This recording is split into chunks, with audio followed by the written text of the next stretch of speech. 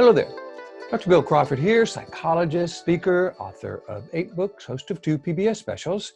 Here again to bring you another tip on how to help you create the life you want. Specifically, how to use my life from the top of the mind philosophy to bring more clarity, confidence, creativity into everything you do.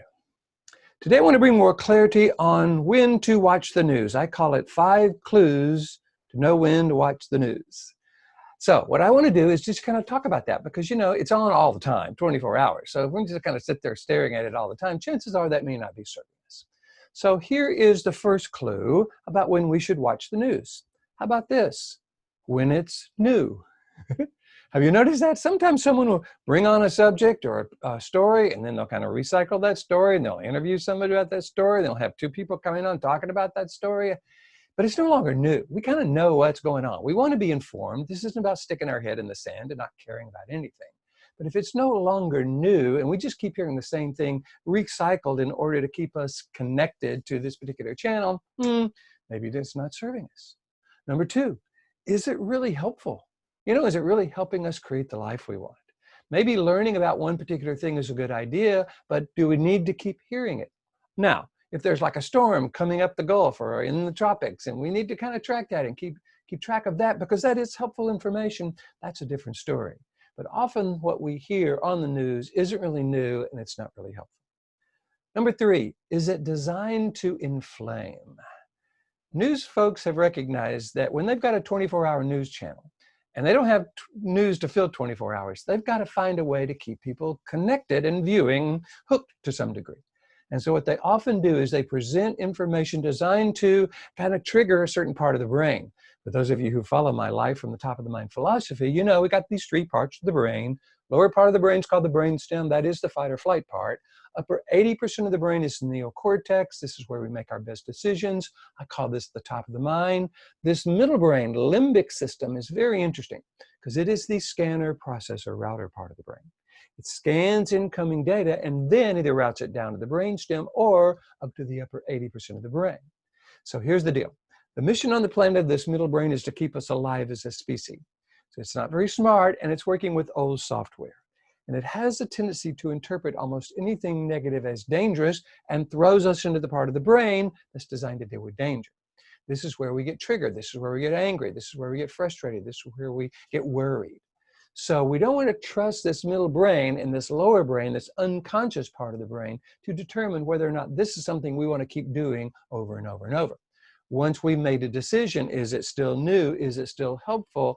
And is it designed to inflame? They have 2 people on there, and one of them represents the far right, and one of the left represents the far left, and they're just kind of debating, arguing with each other about who's right. Is that really helpful? Or is that designed to inflame? If it's designed to inflame, we don't want to give them that ability to trick us or manipulate us. Again, number 4, does it really trigger the kind of chemicals, thoughts that we want to trigger? Does it trigger our anger, our frustration, our resentment, our anxiety? If so, that is not good. Because for those of you who follow my life from the top of the mind philosophy, these actually trigger certain chemicals in our body, mostly adrenaline, noradrenaline, and cortisol. These chemicals are great in a fight or flight situation, but when they keep being triggered over and over and over because we're watching news designed to trigger that, we're kind of messing with our blood pressure and we're messing with our heart rate. It actually minimizes our ability to fight off illness. It minimizes our immune system. It shortens our life long term because it's called chronic stress. Acutely reacting that way is great in a fight or flight situation, but when that becomes a lifestyle or when we just sit there and be triggered over and over and over and over, that's not good for us, so it's not serving us. The 5th one I really love. Would we really recommend this to someone we love? Would we recommend, hey, come on in, let's watch this over and over and over and over? Probably not, We watch something, we become informed, we got it, we don't need to watch it anymore. Why don't we make decisions about watching the news? Hey, is it new? Is it helpful? Is it designed to inflame? Is it triggering chemicals we really don't want? And would we recommend it to someone we love? If the answer to that is no, let's turn our attention, our mind, to creating things that are more meaningful, that we would recommend to someone we love, that access this upper 80% of the brain. Something that we would say, hey, come join me, to someone we love.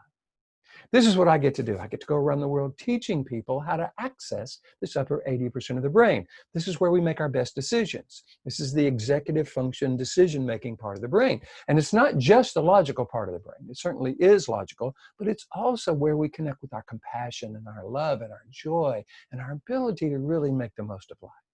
So if you would like me to come to your organization, your school, and teach you how to access this upper 80% of the brain, that's what I teach. I have a model that actually spells brain. That shows people how to shift from this resistant, lower reactive brain to this proactive brain. Then I show you how to stay there, how to rewire the brain. So this new perspective of living in the top of the mind starts to become a new habit. Then I show you when you're dealing with difficult people who are upset with you or not listening to you, how do you engage them so that they shift from their resistant brain to their receptive brain so they truly hear and understand what you're wanting them to know. Again, if this is something you would like me to do with your organization, your school, feel free to go to my website, BillCrawfordPhD.com, or just Google Bill Crawford PhD. I'll come up on the first page. Hit the contact button. Let me know what you're interested in.